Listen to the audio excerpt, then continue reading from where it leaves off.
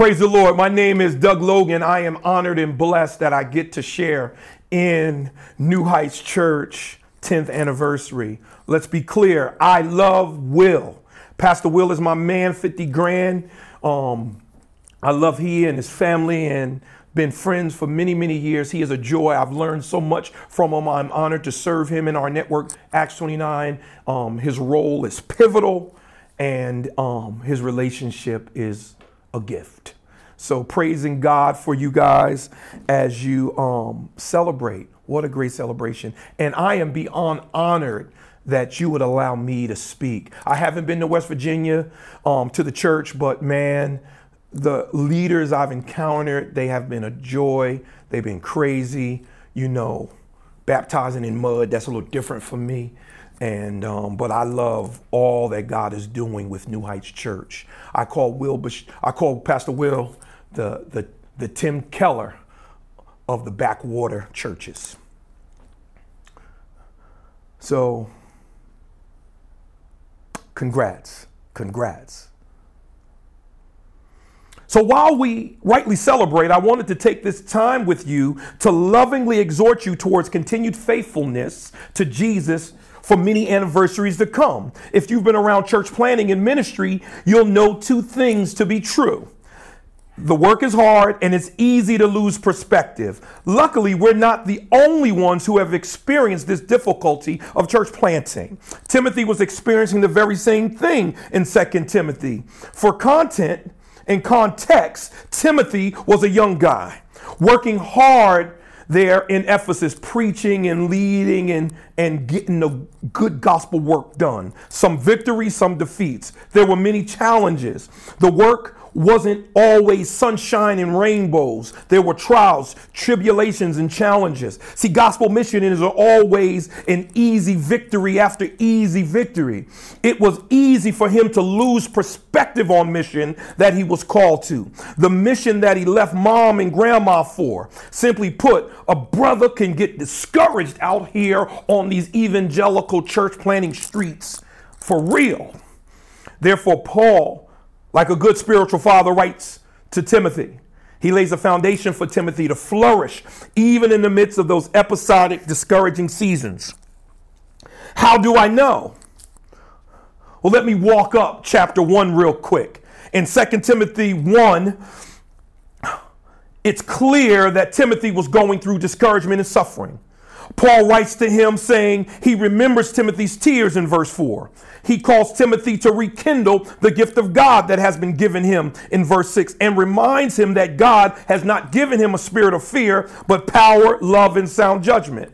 The Spirit of God has given Timothy, empowers him to share in suffering and in the power of God in verse 8. There were situations around Timothy in which he could have been ashamed, scoffers and naysayers, the Greco-Roman culture that mocked some spooky belief in a resurrected Jesus and some resurrected human was ridiculous to them. He calls him to not be ashamed of the gospel, verses 8 and 12. He calls a clarifying, and Paul is clarifying, that suffering is normative for gospel mission. Normative. He goes on from the call to not be ashamed to the call to hold on to sound teaching in verse 13 and guard the good deposit in verse 14. Paul knows what? What does Paul know? Paul knows that faithfulness to Jesus in the midst of hardship is tough. So Paul is giving Timothy a bit of a halftime speech in the midst of what he's going through. I'd like to share that speech with you as you consider it 10 years into the journey as a church plant. Consider this on this anniversary. Consider this. 2 Timothy chapter 2, verse 1 through 7 is where I'll find my footing. This is Paul's, what I call his halftime speech for Timothy's church planting journey. You therefore, my son, be strong in the grace that is in Christ Jesus. What you have heard from me in the presence of many witnesses, commit to faithful men who will be able to teach others also. Share in the sufferings as a good soldier of Christ Jesus. No one serving as a soldier gets entangled in concerns of civilian life. He speaks to please the commanding officer. Also, if anyone competes as an athlete, he is not crowned unless he competes according to the rules. The hard-working farmer ought to be the first to get a share of the crops. Consider what I say, for the Lord will give you understanding in everything. In this halftime speech with Timothy, Paul does what the best coaches do with their team when the going gets tough. They remind you of who you are and what you're capable of. Who you are. You've been entrusted with something you're supposed to guard. And the Holy Ghost is guarding you. What you are capable of, a multi-generational transmission of gospel legacy. Paul contrasts Timothy with the naysayers who abandoned Paul and Jesus. You, therefore, verse 1, opposite of them punks, my son. Paul takes ownership of Timothy from a family perspective. This is not pastor or theological Paul, but this is Pop's Paul. This is Pop speaking to his young boy, his son, Timothy. So Pop's Paul gives him 3 imperatives. Hear these for your soul, New Heights. Hear these for your soul. 3 imperatives. Be strengthened, verse 1. You therefore, my son, be strong in the grace that is in Christ Jesus. That's my first idea. Passive voice. It's outside of himself. See, in the Greek, the passive voice means it's coming from outside. It's being thrust upon you. Let yourself be strengthened, not fearful, opposite, the antithesis, not something you muster up. See, Christ must be your strength. He's calling here for a deeper dependency through who you are in Christ. Called to remember, to refocus, and be refueled regularly by the gospel. Let yourself be strengthened in the good news of Jesus, New Heights. Do you remember who you were before Jesus met you? Do you remember how nasty and filthy you were? Do you remember you were outside of the promises of God, thought church was crazy, didn't believe in the promises and the love of God? You thought it was ridiculous, or and maybe you're like me, you were nominal in your Christian. You called yourself Christian, but you didn't do nothing Christian. You was lying, pimping, sexual immoral, everything, while in drunkenness, weed, everything, lost your mind. Do you remember who you were before Christ ran up on you and smacked you with his grace? I remember.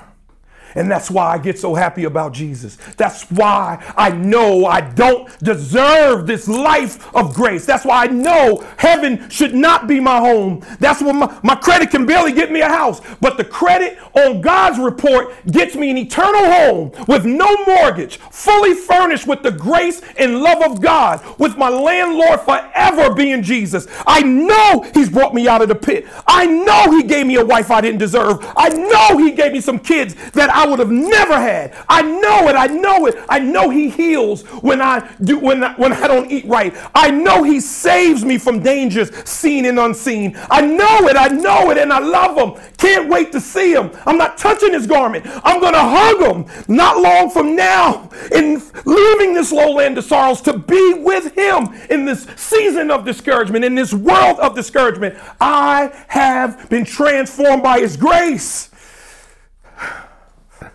And I remember who I was before I met him. But it's fading more and more as his grace continues to envelop me and make me new through sanctification. Praise God for his name. So he says, be strengthened. Second, he says, entrust. Verse 2. What you have heard from me in the presence of many witnesses, commit to faithful men who will be able to teach others also. Commit. This is calling for long-term faithfulness. Give to, entrust, care. And then he says,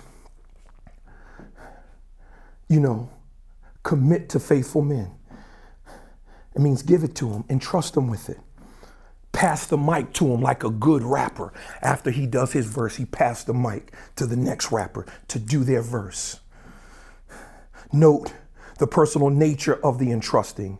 You heard it from my lips. I taught you. I trained you. Now train others up close and personally. Not some distant, weird stuff. Personally. There's an inevitability and changing of the guard. passing of the torch. See, when people watch track in the Olympics, everybody is looking for the person who is the fastest and who grabs the tape at the end. However, when it comes to a relay race, you won't get the tape if you don't get the stick. You gotta get the baton. The baton has to be passed. The most important thing about relay is passing the baton. If you drop the baton, the race is over. This is the multi-generational booby trap for gospel centrality and for Christ-dependent leadership in legacy. Each of you at New Heights, who are you passing the baton to? You need and we must entrust it to others. So everybody is on the clock, on duty to make disciples. Reproduce yourself. You should be always about the business of developing and discipling and leading people to look more like Jesus. Let them follow you as you follow Christ. This is not the pastoral duty only. This is from the pulpit to the parking lot. Everybody is about the business of reproduction of Christ-centered missional disciples. This must be our task. This must be our task. It is our task. It's commanded. Make disciples of all nations. That is not a suggestion, and that is not a task for the ecclesiological bodies of the church. That's from the dude who got saved last week to the dude with the Masters of Divinity. All hands on deck. This is how we continue to plant more churches and go 10 more and 10 more and 10 more. Sharing the sufferings. Verse 3. Sharing the sufferings as a good soldier of Jesus Christ. Suffering with someone and suffering like someone. I'm going to say that again. Suffering with someone and suffering like someone. Suffer like Jesus and suffer in community. Christ in community. You're not alone. That's the picture. Sharing suffering. You're not alone. Partnership and pain. Philippians 3:10 says, my goal is to know him in the power of his resurrection and in the fellowship of his sufferings. We'll know him in the pain and the power. We'll know Christ in the pain and the power. Implies that it isn't yours alone. Suffering is not failure for mission. It should be fuel for mission. See, that's not the prosperity gospel. And that's why the prosperity gospel makes me so mad. It washes suffering down the drain. It degenerates Stephen's death. It spits on Paul's death. Of course, it spits on the crucifixion of Christ. Because it moves away from the suffering, victorious suffering, and the substitutionary death of Christ, and then for Paul and Stephen to follow in that journey to their violent deaths, it spits on it because it says that finances equal faith, and not faithfulness and suffering equals faith. It jams up the mission to the world because they think suffering is failure, so they misread successful ministry. There is no such thing as a non-suffering church. There is no such thing as a non-suffering Christ. There is no such thing as a non-suffering Christian here and now. Paul's call is for people to suffer now on mission so people won't suffer eternally in hell. We suffer now so that those who would eternally suffer might get smacked in the face with the grace of God through your testimony, through your evangelism, through your coffee, through your food at your table, through your love, through your grace, through your prayers, through your pain, that they might not have eternal pain and that their earthly pain will be their last pain. That Kanye gospel says, I pray that all of their pain would be champagne. That's our hope in evangelism, to lead people to Christ. Suffering is a mark of productivity for the church and the believer. It's a mark of productivity. It's not a badge of honor. It's not a badge of dishonor, forgive me. Back to track again. When I ran track, I ran the 400-meter race. Coach said, if you run the 400 and don't come into the finish line in pain, you ran it wrong and you probably lost. He argues that that's the most painful race in all of track. It's a long sprint. A sprint by nature is short. It's an oxymoron. He told me, you got this in terms of athleticism, Doug, but do you have it in terms of embracing the pain for the sake of the win? You can do it, Doug, he said, but you can do it with you fast enough and strong enough. But can you handle the pain of that to win? If you come in here not tired, you are probably in last place. If you don't feel like you want to throw up, you probably lost. Your preparation is the preparation to embrace suffering in light of the goal of Jesus rescuing sinners and shining his glory. And how do we do that, New Heights? Same way Paul told Timothy, let yourself be strengthened in the grace that is in Christ Jesus. Hebrews 12:1-2 tells us about this grace that strengthens us. Therefore, since we also have a large cloud of witnesses surrounding us, let us lay aside every hindrance and the sin that so easily ensnares us. Let us run with endurance the race that lies before us, keeping our eyes on Jesus, the pioneer and perfecter of our faith. For the joy that lay before him, he endures the cross, despising the shame, and sat down at the right hand of the throne of God. Though we'll embrace hardships now, Jesus already grabbed the tape at Calvary. He ran unto death. We run at the risk of death. He ran at the cost of death. We run from victory to victory. We start with the tape that you get at the end of the finish line. Let me close here. So Will and New Heights, listen, be strengthened. God is your steroids. Christ finished work on the cross is your steroids. He strengthens you. You've been entrusted with this good gospel mission. He placed a good deposit in you like a vault, protecting a treasure. You are his Bank of America. FDIC, faith and devotion in Christ. That's my FDIC. And you share in the sufferings. Your gain is his pain. Your gain in salvation is his pain on the cross, not the other way around. No pain, no gain. Yeah, that's true. But his pain is your gain. So don't be stingy with your sufferings, but share it. You are not alone. Share with Christ and share with others. 10 years. I like to call this sermon technically a legacy of grace. This is what New Heights is doing. Last thing as I close. We had a slow white dude on our team. Don't tweet that and call me a racist. But he was a slow white dude on our team when we ran track back in 84, 85. And me and the other 3 black dudes from the hood, we were all on his back all the time. I personally didn't like him. His father was the coach, so they let him run, not because he was good, because he was the coach's son. He was determined to run the first leg of this 4x400. But he was a distance dude. One day we get out to Newark, New Jersey. Newark is rough. It's like Camden part. It's like Camden is in the south. Newark is like Camden North in New Jersey. They were talking about not just beating us in the race, but them jokers was talking about beating us up.